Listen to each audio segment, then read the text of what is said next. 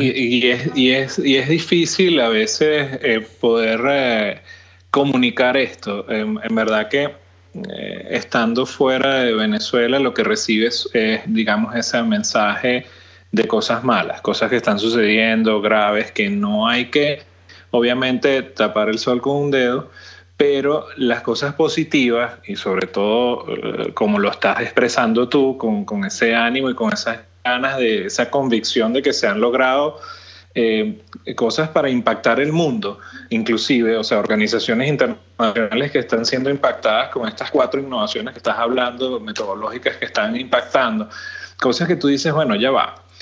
¿Cómo comunicamos esto? ¿Cómo hacemos que en verdad la gente se permee de este positivismo y de que vea que el país hay un sector que sigue creyendo y que no solo que sigue creyendo, que es el que está llamado a construir esa Venezuela que todos queremos y esa Venezuela que sigue de pie, pues, ¿no? Entonces, yo creo que aquí lo difícil se nos ha hecho, inclusive, bueno, me pongo en esa línea, pues, ¿no?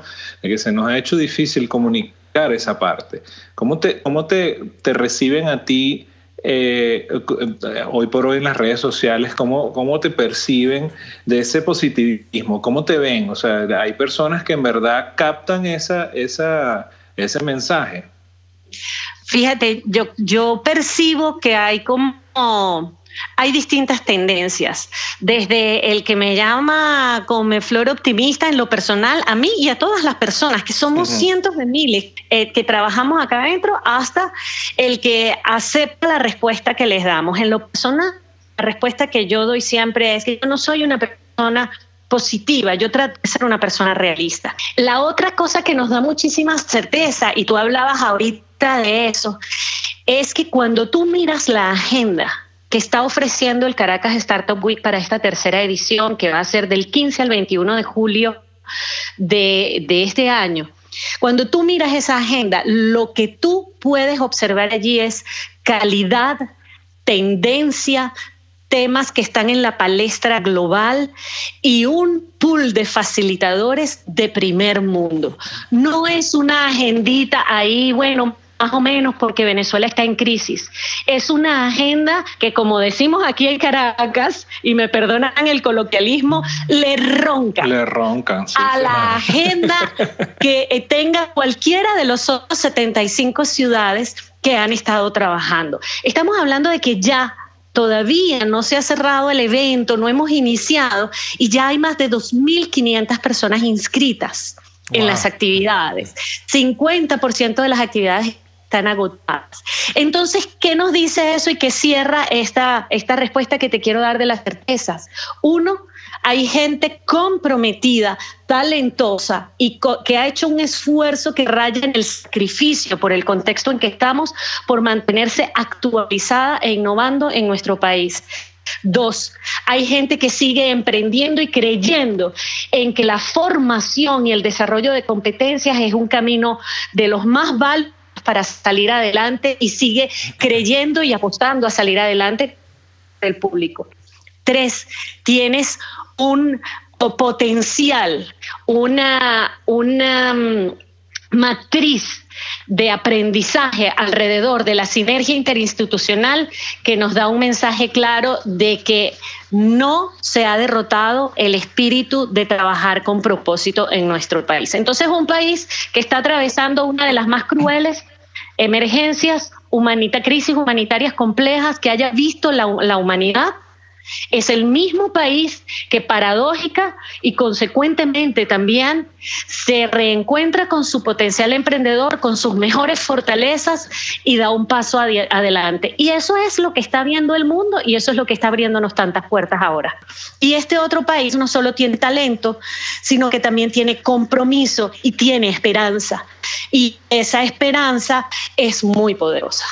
O sea que básicamente se está uniendo, perdón Nelson, se está uniendo lo mejor de todos los mundos, porque estás hablando de que todavía hay un talento profesional de educadores que están uniendo esa experiencia y educando a este público emprendedor Y entonces están uniendo esas dos partes y estás creando, digamos, un país que mucha gente no termina de apreciar o visualizar, ¿no? Quizás. Ahora, desde el punto de vista del BBC, el Network Internacional, estamos tratando de conectarlo con Venezuela y comunicar este tipo de mensajes positivos o oportunidades que existen.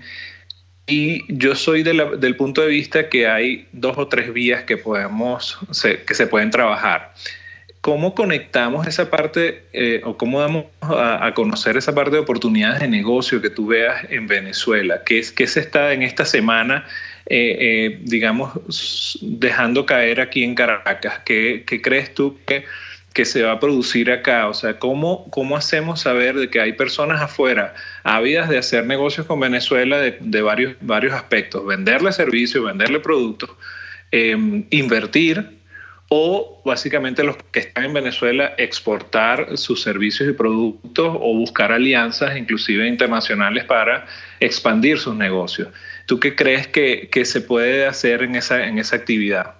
Fíjate, una de las cosas extraordinarias que más nos mueven y nos motivan a involucrarnos con este tipo de iniciativas justamente es la posibilidad de conectar eso que sucede aquí con la mirada global, con la mirada planeta, porque estamos articulando con 75 ciudades. Entonces, cuando Caracas, cuando Margarita, cuando Barquisimeto comienzan a ser parte del Startup Week, básicamente lo que sucede es que 74 ciudades en el mundo, Kiev, Buenos Aires, Mendoza, Houston, Bonaire, Toronto, todas esas otras ciudades que están en simultáneo en la misma iniciativa con nosotros, empiezan a leer la agenda y se dan cuenta de las cosas que suceden aquí, de los temas que están sobre la palestra. Entonces, empiezas a darte cuenta de que en ese país que sí, en efecto, está atravesando esa profunda crisis humanitaria y con todos los conflictos que tiene en el marco, por ejemplo, de un sistema bancario totalmente desarticulado en su dinámica por unas políticas regulatorias espasmódicas que conflictúan la operatividad de la gente, que hace que hasta sacar dinero de tu cajero automático sea una pesadilla. En ese mismo país surgen más de 20 iniciativas de propuestas de integración tecnológica a través de las cuales pues el servicio de mensajería de texto, los servicios punto a punto, la creación de puntos de venta flexibles, etcétera, se convierten en oportunidades de negocio, en iniciativas, en invenciones que Venezuela comienza a poner a la disposición del planeta.